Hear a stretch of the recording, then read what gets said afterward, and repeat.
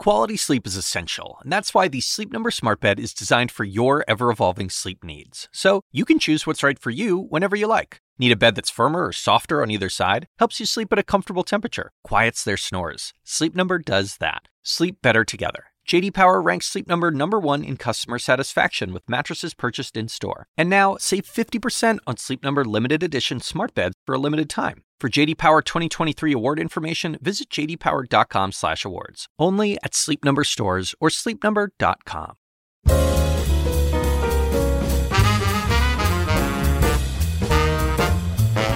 And now, from the University of Chicago Institute of Politics and CNN, The Axe Files, with your host, David Axelrod. There are people in life you meet who inspire you, who cause you to think, who give you hope.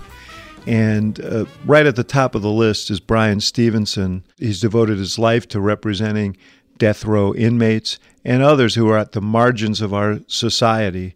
And he's called on us to confront America's tortured history on race by creating the National Memorial for Peace and Justice in Montgomery to honor the memory of African Americans lynched in the South from Reconstruction to the mid-20th century, and with it a related museum from enslavement to mass incarceration that traces the history of these issues. I sat down with Bryan Stevenson this week at the Institute of Politics to talk about his life, his work, and the work that America has yet to do. Bryan Stevenson, it is an honor to be with you, to have you here at the Institute of Politics and here on the podcast. When people think of Milton, Delaware, they don't think of it as a segregated place. But in the early 60s, when you were growing up there were still vestiges of segregation in your hometown. Yeah, I think the Eastern Shore is not well understood. I grew up in what we call the Delmarva Peninsula. It's the southernmost county of Delaware and the eastern shore of Maryland and Virginia. And of course, that was a huge space during the 19th century for enslavement. There were large slave populations there. And Delaware, of course, was a border state. It was promised that it could keep its enslaved people if it stayed out of the Civil War. So the Emancipation Proclamation, which only applied to the rebelling states of the Confederacy, it did not apply to states like Delaware and Maryland and Kentucky. There was bitter resentment at the end of the Civil War when emancipation was claimed for the entire nation. And you see that legacy of resentment over full emancipation for Black people on the Eastern Shore. Delaware didn't ratify the 13th Amendment until almost the 20th century. It was 30, 40 years after most states had. And so we had rigid Jim Crow in my county. There were no high schools for Black kids when my dad was a teenager. He couldn't go to high school in our county. And I started my education in a colored school. The movie theater was segregated. The beaches were segregated. The hotels were segregated. And so that language of segregation and exclusion was very much what I was born into. How'd you process that as a child? You know, I was I lived in an all-Black community. You know, I went to our church. I didn't really think about it much. My parents, like a lot of Black families, shielded us from the ugliest parts of it. It was actually when integration came that it began to take shape, because then you were having these encounters with kids who just thought of you as different. When they integrated the schools, I went out on the playground. I actually came over a semester earlier than the other Black kids because my mom didn't like us going to that little school. And for that whole semester, no one was allowed to play with me on the playground. I was very confused by that. This was during the time there was a TV show on those days, Bill Cosby and somebody else, Robert Culp. Yeah, I Spy. Yes. So there was a young white guy who was like, I want to do I Spy, you can be. So we were playing I Spy, and the teacher's aide came over and said, no, you can't play with him. And it was just the beginning of this sort of consciousness of exclusion in a very real way. My mom was one of these people who would answer any question you asked. She thought all questions were good questions. And we would drive past the Milton Public School, and I'd ask her, what does the word public mean? And she'd bite her lip and not tell me the answer to that question. She didn't want me to know it was a place where I should be allowed to go, but I was being excluded. Your grandmother was a big influence on you. She was. My grandmother was the daughter of people who were enslaved. She was born in Bowling Green, Virginia. My family, my people came from Caroline County, Virginia. And her father, born in slavery, learned to read as an enslaved person, even though he told her that he could have been killed for that or sold for that. But after emancipation, all of the people would come over to his house and he would read the newspaper. And she told me she was so proud that her dad would read the newspaper every night. And it created this love of reading that she gave to my mother. And my mother gave to me. My grandmother obviously didn't get to go to college or even high school, and my mother didn't either, but they really were invested in the power of education. And so we were really poor, but my mom went into debt, so we would have the World Book Encyclopedia in our house. We didn't have functioning septic system all the time, but we had the World Book. And my grandmother was very much behind that. She was a really powerful force, tactical, strategic. When I was a little boy, she'd give me these hugs, and she'd squeeze me so tightly, I thought she was trying to hurt me. And she'd see me an hour later. She'd say, "Bryan, do you still feel me hugging you?" And if I said no, she would jump on me again. And so by the time I was 10, my grandmother had taught me every time I would see her, I would say, "Mama, I'll always feel you hugging me." And she had this wisdom. She worked as a domestic her whole life. And she broke her hip when she was in her 90s. She had cancer and she was dying. And I was a college student. I went to see her, and I was just so sad, and I was pouring my heart out to her and holding her hand because I knew this would be my last conversation. And I stood up to leave, and just before I left, my grandmother opened her eyes, and she squeezed my hand. And the last thing she said to me, she said, "Bryan, do you still feel me hugging you?" And then she said, "I'm always going to be hugging you." And there have been times in my life when I have felt the embrace of that woman. And she had that power to create an identity that was bigger than her lifetime and deeper than anything you could probably imagine. I mentioned before we started chatting here that I had spent some time with Justice Sotomayor for my show on CNN. And she grew up in the South Bronx, as you know, and under really difficult circumstances, and her father died when she was 9.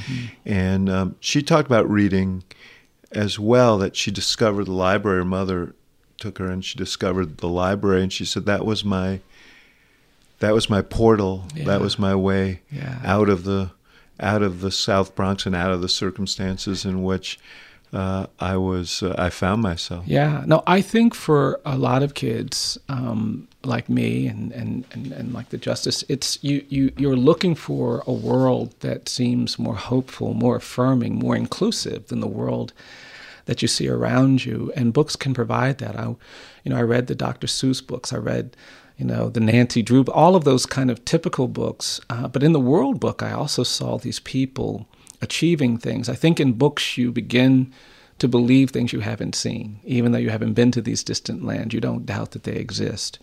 And if you are going to overcome the ravages of segregation and bigotry, if you're going to overcome kind of a lack of family history of formal education, if you're going to overcome poverty, you have to be willing to believe things you haven't seen. I noticed that you referred to your, I guess this would be your great-grandfather, as an enslaved person, not as a slave. And that seems a very intentional choice of words. Yeah, I think, obviously I'm very concerned about narrative, and I think we have created a vocabulary that softens the brutality of slavery. And my great-grandfather was a great-grandfather. He was not just a slave. He was someone who cared deeply about the people he met. He had tremendous vision and capacity for survival and struggle. And the word slave doesn't really get to that. People were enslaved. They occupied that identity because of something that someone else did to them. There were places across the world where there was slavery where you could probably argue that they were societies with slaves. Slavery wasn't permanent. It wasn't hereditary. It wasn't typically something that you were just sort of born into. But that wasn't descriptive of what happened in this country, which is why I think slavery in America was so devastating. We weren't a society with slaves. We became a slave society. We created a narrative of racial difference that justified enslavement for Black people, which was permanent and hereditary. And it was an identity that got assigned to anyone who was Black. People don't know that in states like my state of Alabama, in the 1830s, the legislature passed laws making it illegal for any free Black person to live in the state. They didn't want to complicate the idea that Black meant something other than enslaved. And so challenging that has been really important. And so terms like enslavement for me, that someone did something to him, it wasn't his condition. He was born, he should have been born free. He was a human being. He had tremendous capacity to do all kinds of great things. And that was being denied him by this captivity that he was forced into. And so, yeah, I think it's important that we begin to work on the language that helps us understand how we came to be where we are today. I had mentioned to you that I had read this biography recently, Ron Chernow's biography of General Grant, who played an enormous role both as the Civil War general and as president in Reconstruction in the South. And I guess I hadn't focused on what an enlightened period this was, what a hopeful period this was for African Americans in the South. Mm-hmm. But it was the backlash to it was brutal and in some ways endures to this day. Absolutely. No, absolutely. And I think we haven't talked enough about the fact that the North won the Civil War, but the South won the narrative war. The idea that Black people weren't fully human, that they weren't equal, was an idea that prevailed, that persisted after the Civil War. And that set up this violent reaction against Reconstruction. And much of my work now is really aimed at deconstructing the narrative elements that have led us to be in the place where we are. And I think it begins actually with the narrative of racial difference that we inherited even before the first African Americans reached this continent. I think we're a post-genocide society in America. I think what we did to Native people was a genocide. We killed millions through famine and war and disease, but we didn't call it a genocide. We said, no, those Native people are different. And we constructed this narrative of racial difference that said that Native people are savages. And we used that rhetoric to justify that, even before we had a constitution, even before we were a nation. And I think that narrative of racial difference is what made it easy for us to embrace enslavement. Mm-hmm. And we had 2.5 centuries of enslavement, and I don't think the great evil of slavery was involuntary servitude and forced labor.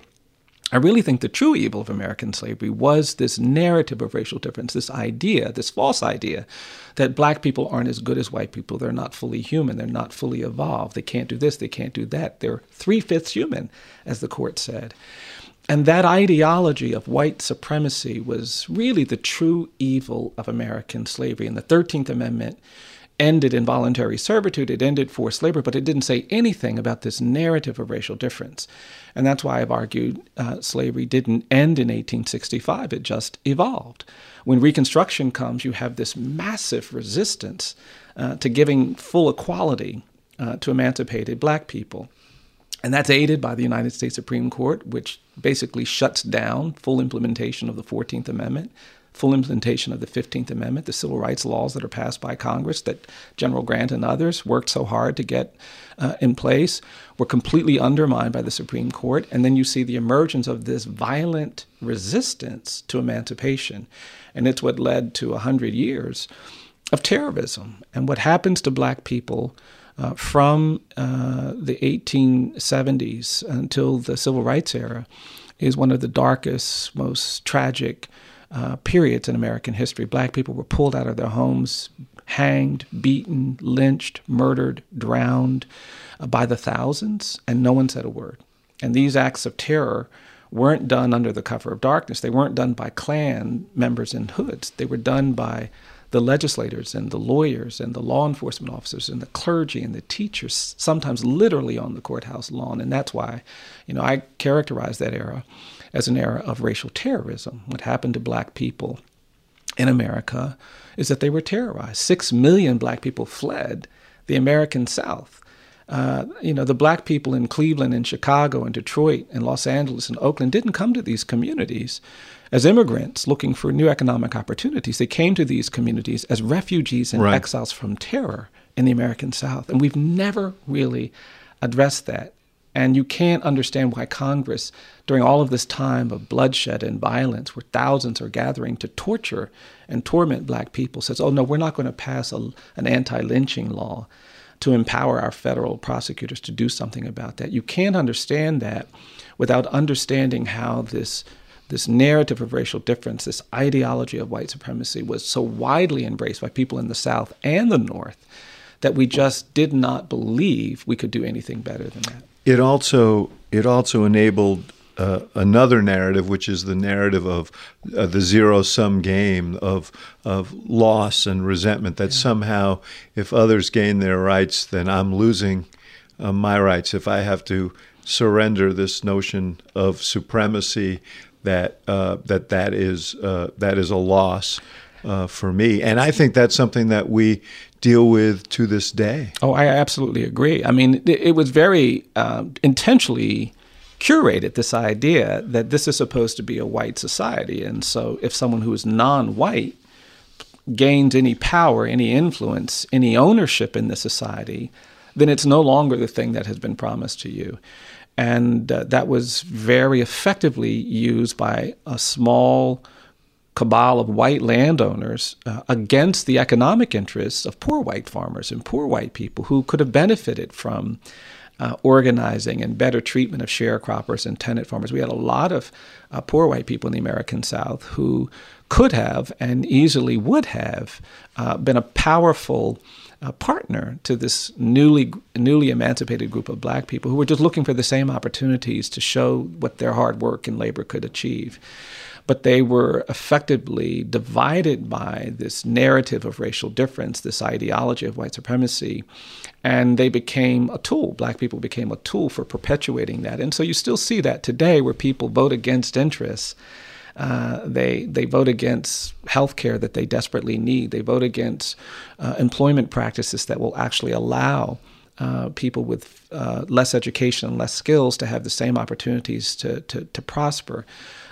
They vote against that because of some threat posed by undocumented people or people who are non-white or people who speak a different language or people who have a different faith. And this politics of difference, this narrative of difference trumping everything else is one of the great challenges that we face in America. And I think it's going to require us to be more intentional about how we talk about this larger narrative struggle. I think we are where we are because we've made assumptions. In the 1960s, people thought, if we pass the Voting Rights Act and the Civil Rights Act, we'll get past racial bias and discrimination.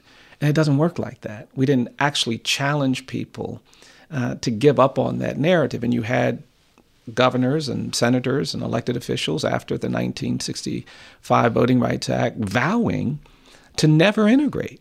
And we just haven't even talked about the fact that we had this period after the civil rights activism where white elected officials were saying, I'll close the schools before I allow integration. I'd rather our children be ignorant than integrated. And you have to think about what that means that before you can begin to realize how deep and difficult the struggle is going to be to overcome that. You talk about that period after the passage of the Civil Rights Act, the Voting Rights Act, and there were some major figures in American politics, the George Wallaces of the world, for example, who invoked that sense of loss, that sense of theft of place as to mobilize their voters. Do you hear echoes of that in today's politics?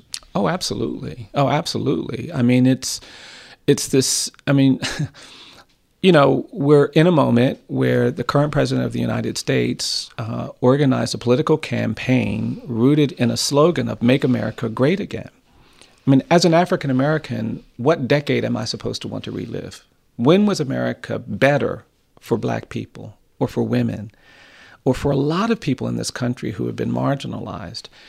And it hasn't even been better for a lot of other people, but it is this invocation of a different time. We had a Senate race in Alabama just a year ago. Yes.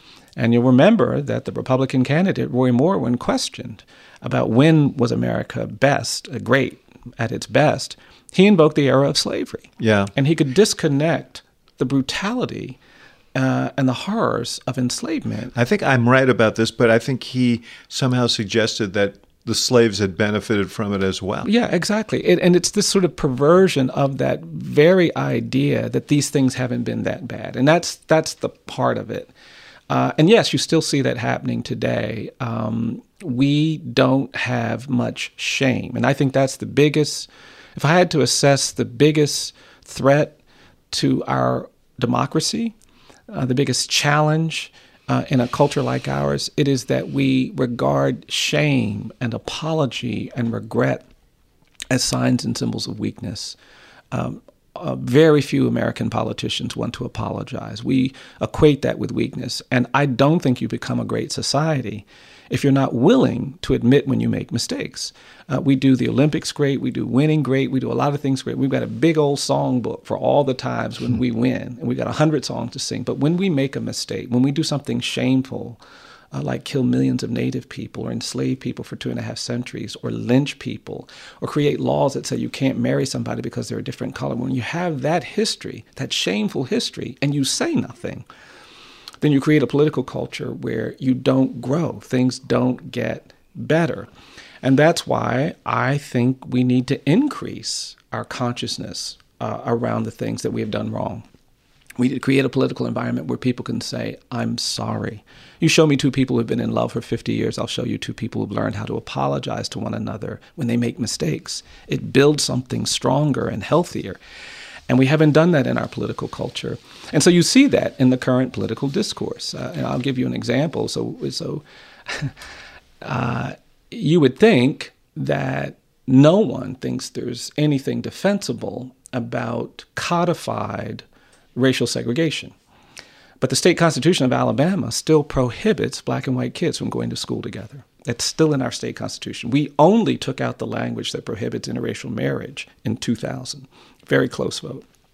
2004, the business community wants to get that language out of the state constitution because they're competing with Illinois or Michigan for the next European car company or the Asian car company to build their plant in Alabama. And the people in Illinois and Michigan are saying, well, here's the copy of the Alabama state constitution. Before you make a decision, go down there, you ought to read this. And it's undermining their business interests. So they put it on the ballot. You can only change the state constitution with a statewide referendum. They put it on the ballot. Nobody talks about it. We have no practice of talking honestly and thoughtfully about this history. And so what happens is the majority of people in the state vote to keep the language in the state constitution. So now we've ratified it in 2004. 8 years later, they put it on the ballot again after the Obama election in 2012. And the percentage of people voting to keep it in goes up. Yeah. And so today I live in a state where but for federal intervention, but for the federal government, but for the federal constitution, it wouldn't be legal for that very, very talented football team that keeps winning all of these national championships to even be on the field. And we can cheer that team and be proud of that team while voting to hold on to this remnant of segregation. And the ability to do both is what threatens a democracy. Because if we're not honest, if we don't actually have shame about the shameful things we do, we don't actually become healthy. We don't grow healthy. And I don't think we're healthy. We're still burdened by this history. Well, you raised the issue. You said the vote went up after President Obama got elected. And I wanted to ask you about that because I stood out here in Grant Park in Chicago, and obviously I was deeply involved in that campaign. But I was there that night, and 200 and something thousand people, 250,000 people, tears coming down their cheeks, black people and white people and people of all backgrounds. And there was this sense that a Rubicon had been crossed, that a barrier had been broken, and that America was unshackling itself from its past in some way and saying we're ready to move forward. But much as I asked you before, was there a backlash from Reconstruction? Do you think there was a backlash from that event, the elevation of the election of a black man as president of the United States? Oh, I don't think there's any question. I mean, you just have to look at the increase in hate crimes since 2008. You just have to listen to the rhetoric. And anytime there has been some marker of progress, there has been a very, very strong reaction. That was true after emancipation. That was true after the civil rights era.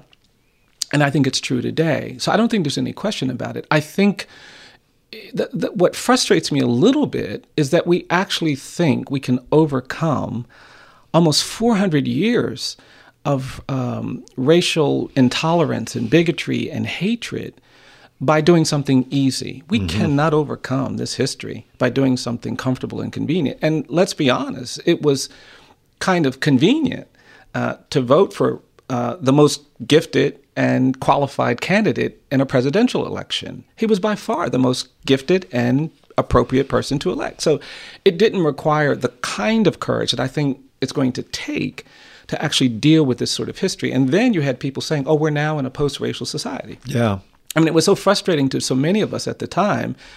It's ludicrous now when you look at what we're going on. We actually, I have somebody talking about banning Muslims and demonizing Mexicans and characterizing some countries based on the ethnicity of the people in those countries as not even fully human. And so it's kind of it's sort of bizarre that we actually thought it would be that easy. Yeah, I must say that I don't think the one person, not the one person, but one person who I don't think believed that was Barack Obama himself. I believe that. Who had lived these issues and worked in this space and understood that we had a lot of work to do. Absolutely. It's also important, I think, to point out that the nature of our history is you take steps forward.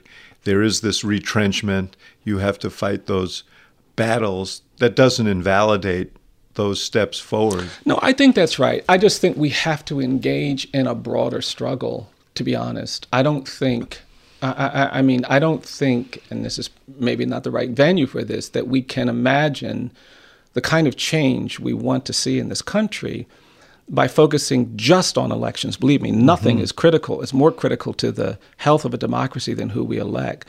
But I think we desperately need truth and reconciliation in America. And I believe that truth and reconciliation is sequential. We're going to have to tell the truth about this history. We're going to have to talk about all of the things that continue to burden us. We're going to have to give, when you go to South Africa, you can't spend time there without being confronted with the legacy of apartheid. Their constitutional court is surrounded by emblems and icons and statues and monuments that are designed to make sure that no South African forgets the hardship of apartheid.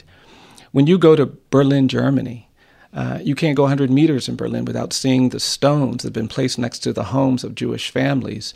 They want you to go to the Holocaust Memorial. The Germans are trying to change the narrative. They don't want to be thought of as fascists and Nazis for the rest of their lives. They're trying to create a new identity. But in this country, we don't talk about slavery. We don't talk about lynching. We don't talk about the native genocide. We haven't talked about this history of segregation. We don't talk about the presumption of dangerousness and guilt that still burdens Black and brown people. The Bureau of Justice now predicts that 1 in 3 Black male babies born in this country is expected to go to jail or prison. And no one was talking about that in the midterm elections. Nobody will talk about that in the 2020 elections until we actually recognize that there is a connection between that phenomenon and this larger history. And so we've made race the thing that you're not allowed to talk about. And as long as that becomes true, we're going to be passing from generation to generation this same narrative, this same corrupted, polluted environment that makes it so hard for us to get to a different place. I want to pick up your journey here and how you got to this place. That you, and the ideas that you're articulating here, because obviously these were things that evolved in you through experience and exposure and so on.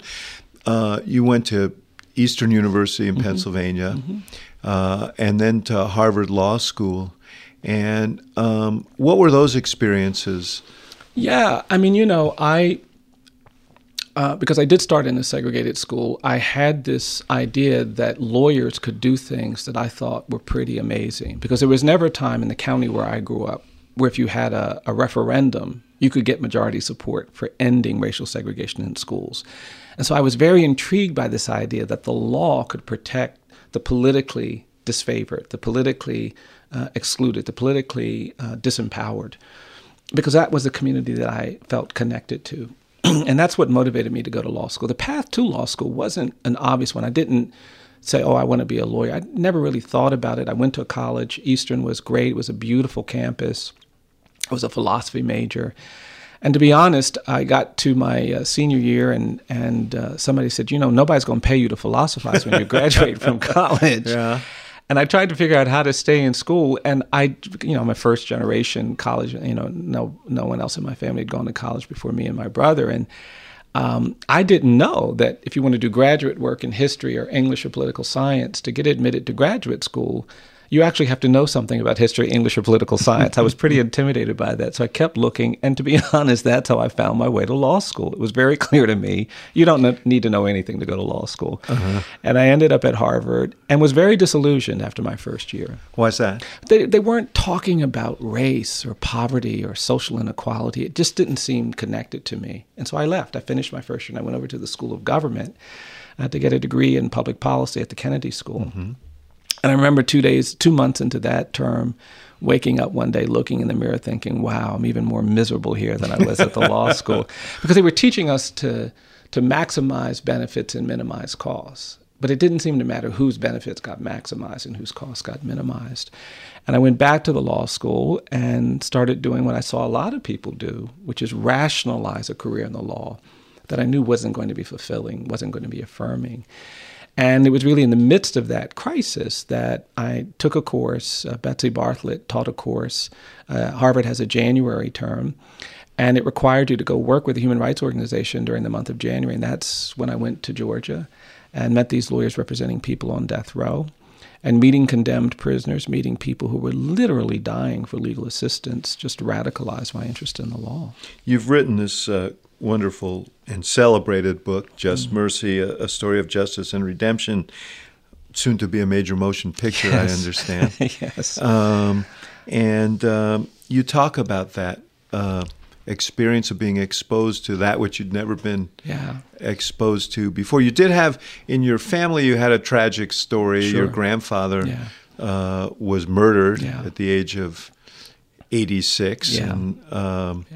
And so that was an exposure to violence in the criminal justice system and so on. But talk about your first exposure to people who are on death row. Yeah. Well, I think for me, at this moment when I'm trying to figure out what I'm going to do, all of my classmates are getting, in their suits and they're interviewing with these law firms. There's this whole process that you see unveil at a place like Harvard that I just didn't understand. Going to Georgia and being on death row just really changed everything. They'd asked me to go down to see a man who was who they hadn't had time to see. And they said, just go explain to him that he's not at risk of execution anytime in the next year.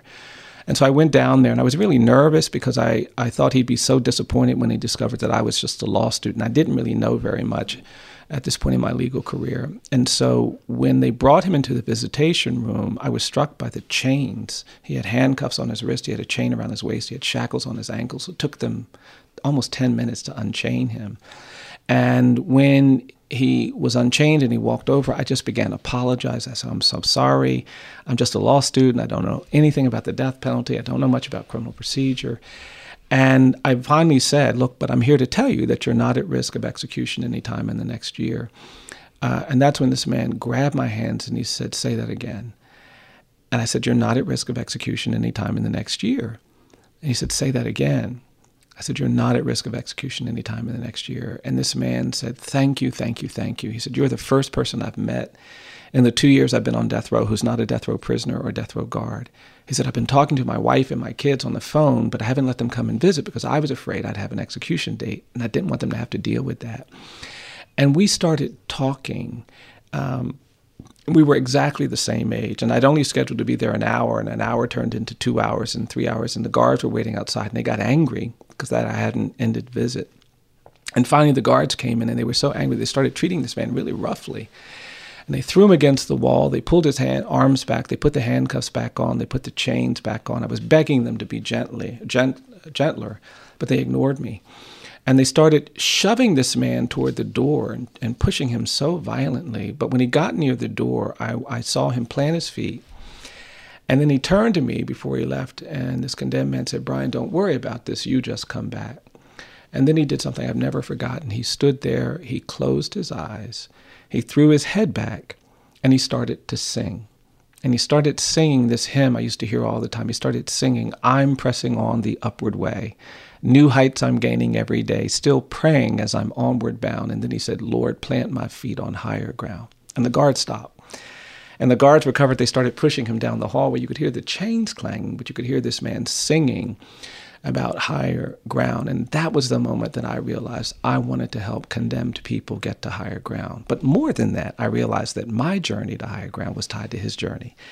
And I went back to Harvard Law School, and you couldn't get me out of the law library. I needed to know everything about comity and federalism and the jurisprudence necessary to help condemned people get to higher ground. And I like talking about it because I really believe if I've done anything with my legal career, if I'm any kind of lawyer, if I've had any ability to help people who were in distressed situations, it's because I got close enough to a condemned person to hear them singing about higher ground in a moment of confusion and doubt about what to do.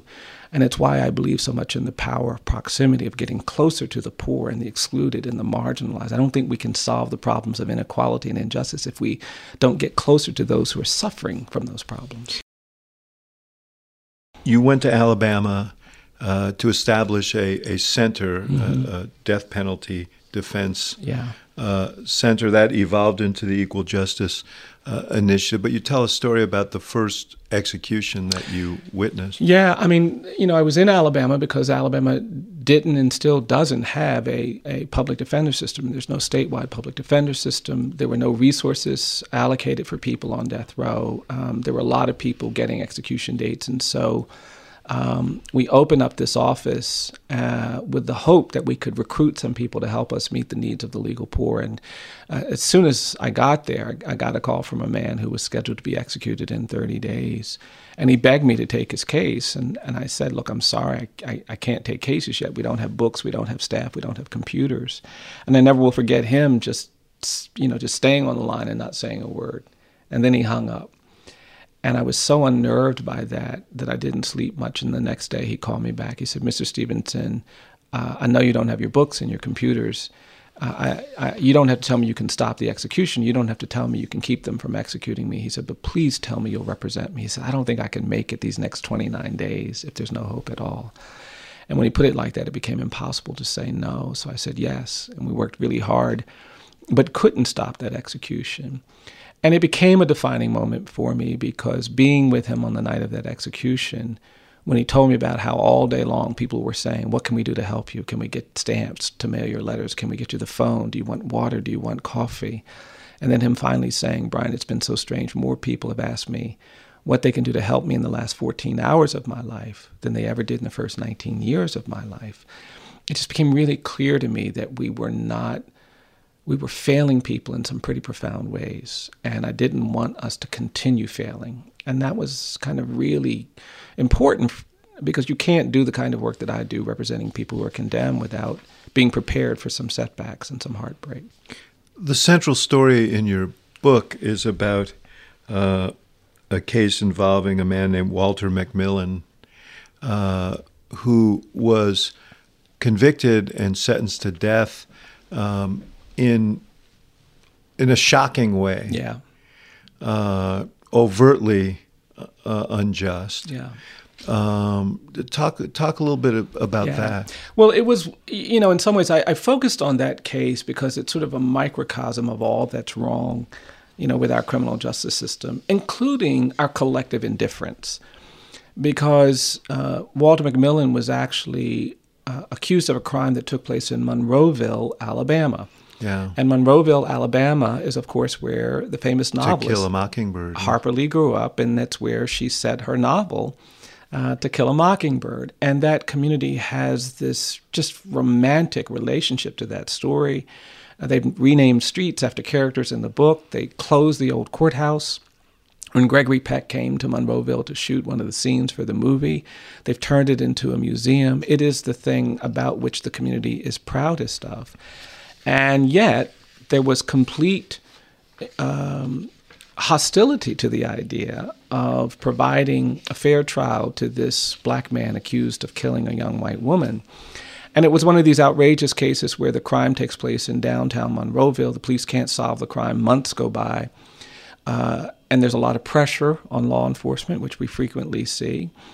And so they arrest Walter McMillian. I think most of them knew then that he wasn't guilty. And there were witnesses who had him at a completely different place. That's the really painful part. On the day of the crime, he was actually with his family raising money for his church. There were dozens of black people who were with him 11 miles from the crime scene.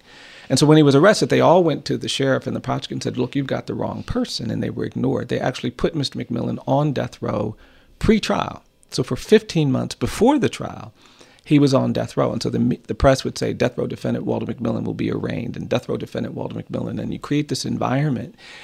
And black folks would say to me, they'd say, Mr. Stevenson, it would have been so much better if he'd been out in the woods hunting by himself when this crime took place, because at least then we could entertain the possibility that he might be guilty. But because we were there with him, because we know he's innocent, we feel like we've been convicted too. Yeah. And that sense that it's a community accusation, that it's a community conviction, a community sentence, was very palpable. And notwithstanding the romance of To Kill a Mockingbird, there was just complete hostility to confronting the overwhelming evidence of his innocence. We found all kinds of evidence. The man who they got to testify against him admitted that his trial testimony was false. We had tapes of him acknowledging that. We had other witnesses. A police officer had been to his house on the day of the crime buying from the fish fry where he was selling money, who could confirm his innocence. And still, everybody just resisted and fought. I got more death threats working on that case, an innocent man, than probably any other case I've worked on. And Is that a pretty frequent occurrence for you? It's unfortunate that we do have a pretty violent history in the American South when people push on these questions of justice and equality. There seems to be this instinct to use violence to silence that. And so, yes, we've had to deal with some of that.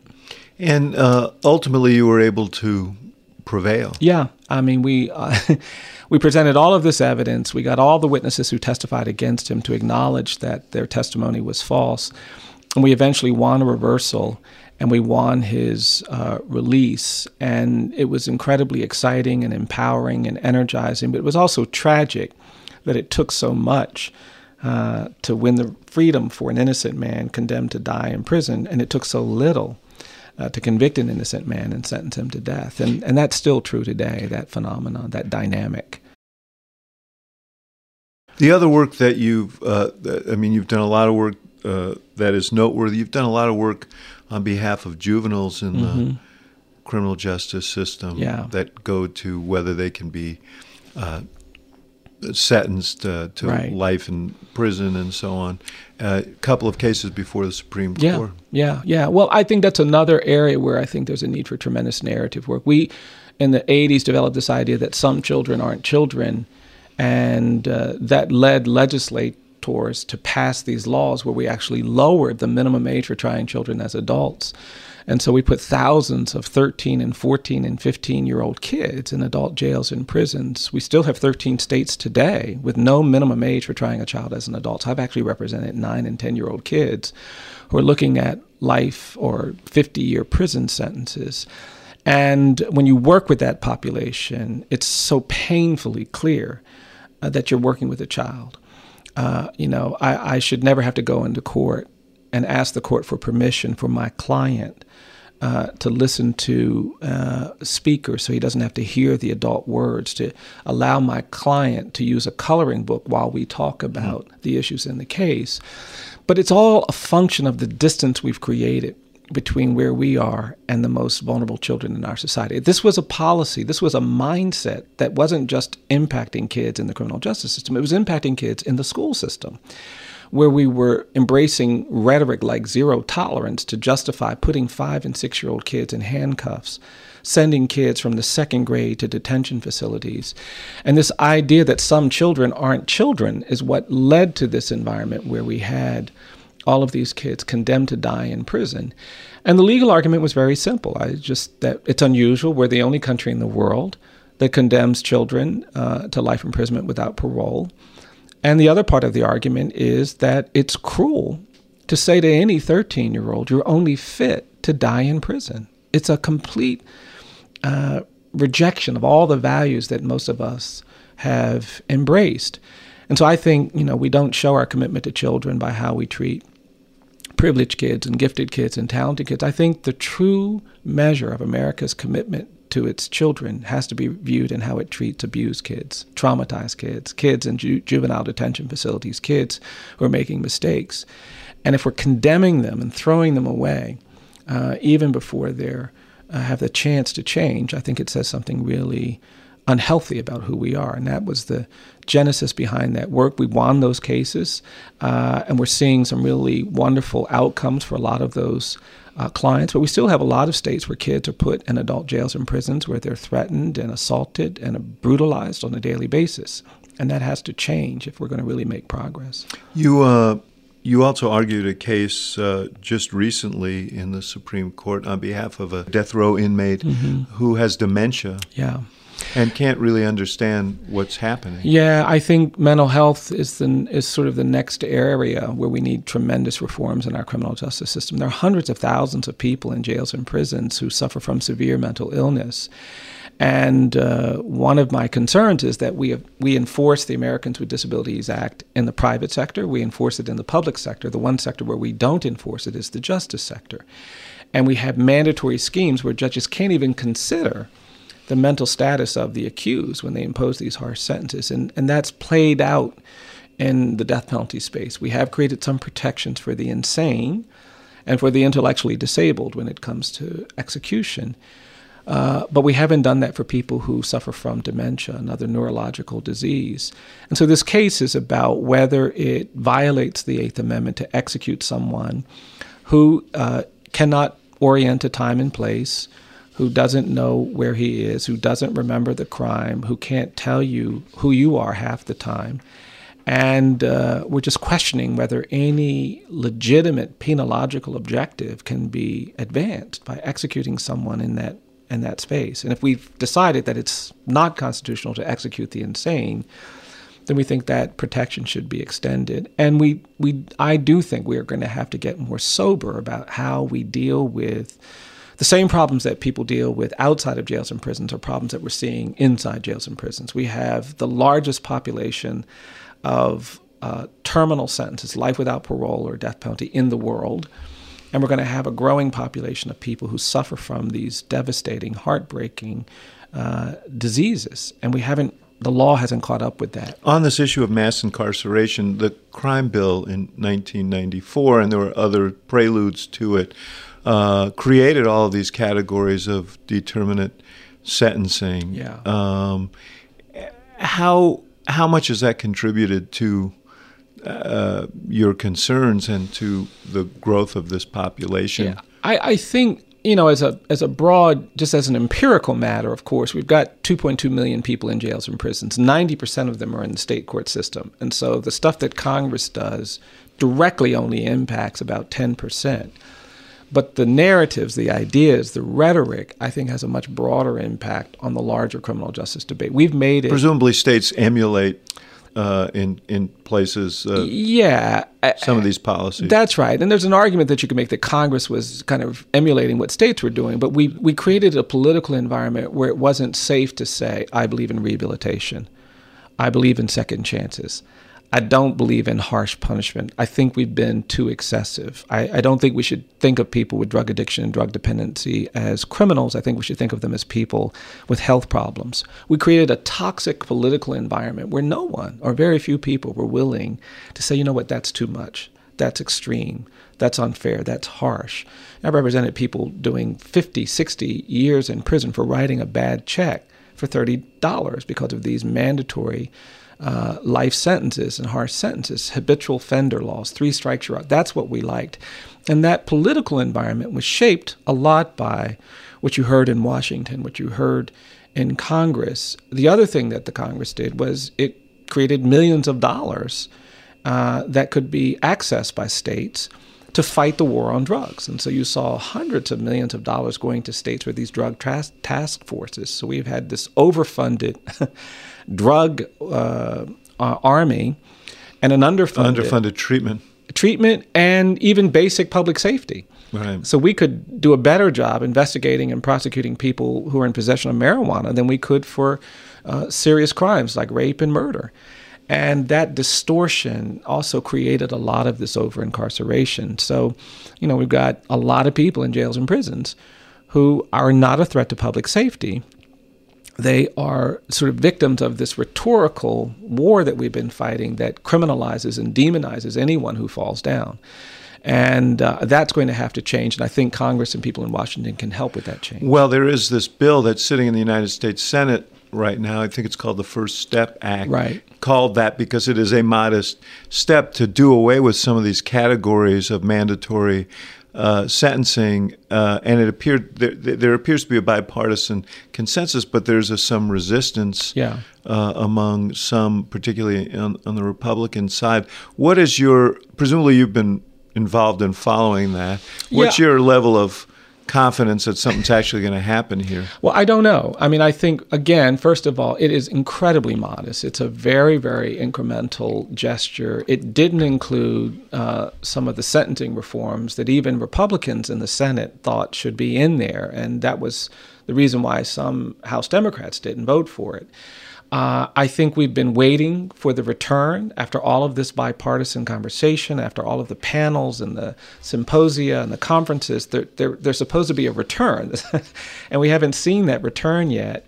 And I don't know what's going to happen. I do think logically and rationally, economically, morally, we should reduce the prison population in the United States. And not only should every state be seriously engaged in that effort, the Congress should be engaged in a similar effort.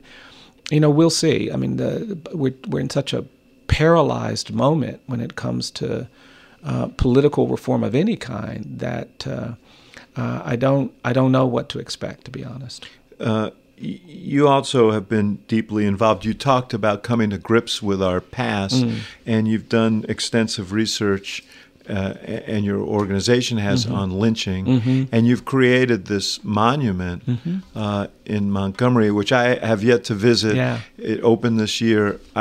Everyone who does is incredibly moved by it. Yeah. Well, I'm incredibly proud. We have a new museum called the Legacy Museum from Enslavement to Mass Incarceration. It's a narrative museum that talks about the history of enslavement and its evolution.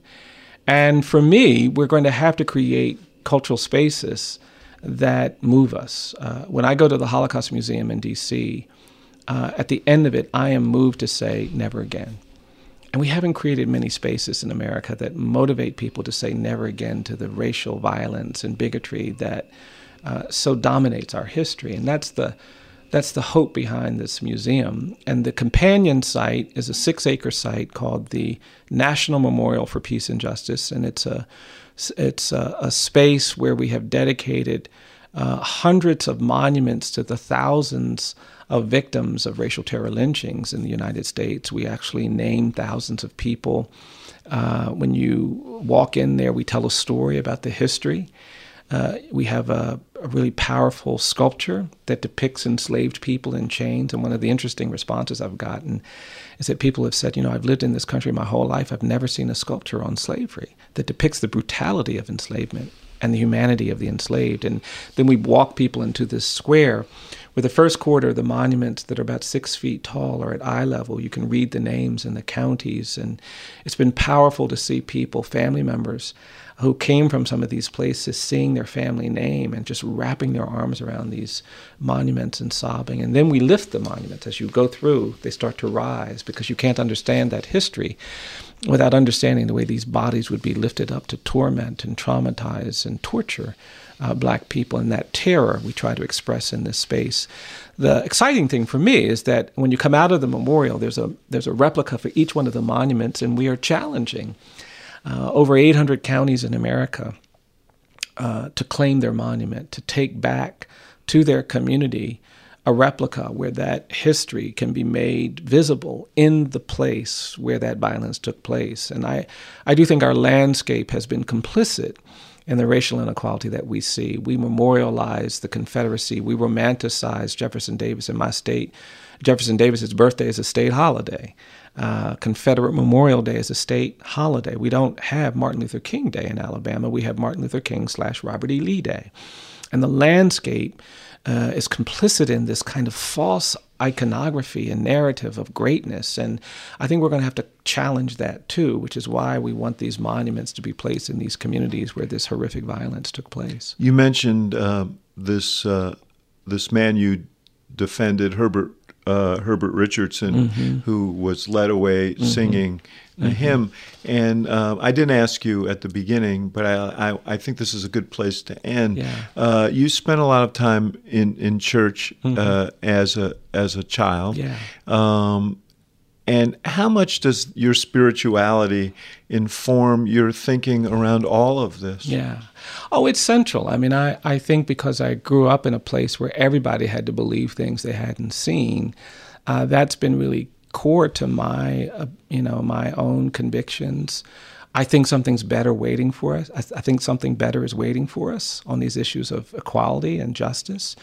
And that's a narrative that, you reinforce in the church I grew up in. And I was just raised and taught by people who didn't have very much, who often had to suffer all kinds of indignations and humiliation and mistreatment and abuse. But they would come to church on Sunday and they would stand up and they'd sing these songs like, "Wouldn't take nothing from my journey now." There was this undeniable hope rooted in their worldview. And because I was shaped by that, I just came to believe that hopelessness is the enemy of justice. And I've got to believe things I haven't seen. And I think because I do believe that injustice prevails where hopelessness persists, we have to stay hopeful. And for me, the faith community and my faith has been critical, to sustaining that hope. I often look out of my window in Montgomery and I think about the people trying to do what I'm trying to do today, what the people were doing 60 years ago. People like John Lewis, Rosa Parks, Dr. King, E.D. Nixon, all these amazing people who were in Montgomery. And what they had to frequently say is, "My head is bloody but not bowed." And it takes a certain kind of conviction, even when your life is being threatened, even when people are saying horrible things to you. It takes a certain kind of conviction to stand up when other people say sit down, to speak when other people say be quiet. And I'm holding on to that conviction. I'm holding on to that faith. I'm holding on to that belief system because I believe we still have difficult days ahead. Some of us are going to have to stand up when people say sit down. Some of us are going to have to speak when people say be quiet. And I want the whole toolkit. And for me, the people of faith, the church has played a critical role, and I think it can play an even greater role moving forward. And how does it, I'm sure you're asked from time to time, how can you defend people who have committed heinous crimes and inflicted great violence and great hardship on others and great sadness? Well, I mean, for the very same reason that I can hope for America, even though we perpetrated a genocide, even though we are a slave nation, even though we are a nation that tolerated terrorism and lynching, even though we're a segregation nation. We're not just a slave society. We're not just a genocide society. We're not just a lynching society or a segregated society. We're more than that. And my clients are more than their worst crimes. I believe that everybody is more than the worst thing they've ever done. I think if someone tells a lie, they're not just a liar. I think if someone takes something, they're not just a thief. I think even if you kill somebody, you're not just a killer. And justice requires that we know the other things you are before we judge you. And so for me, because I believe that wholeheartedly, it's not difficult to stand up for the accused. I hate violence. I hate that we have communities where people are being assaulted and robbed and beaten. I hate the homicides that I have to deal with so often, and I want to get to a different place. But we're not going to get to that place by killing people back, by hurting people back, by ignoring the trauma that gives rise to so much of this violence, by not recognizing the epidemic that drug addiction and dependency can be. And so to get to a better place, we're going to have to just talk more openly and more honestly about what human beings require. And human beings require justice. And we don't provide justice to a lot of people in this country who are poor and accused and neglected and incarcerated. And so that has to change. And if we can do it for them, we can do it for everybody else. Well, the progress we make is going to be in no small part to the efforts of you and your colleagues. Well, thank you. And let me end where I began by saying, honor to be with you. Thank you. And to have you here at the Institute of Politics. Well, thank you very much. Thank you for listening to The Axe Files, part of the CNN Podcast Network. For more episodes of The Axe Files, visit axefilespodcast.com and subscribe on Apple Podcasts, Stitcher, or your favorite podcast app. For more programming from the University of Chicago Institute of Politics, visit politics.uchicago.edu.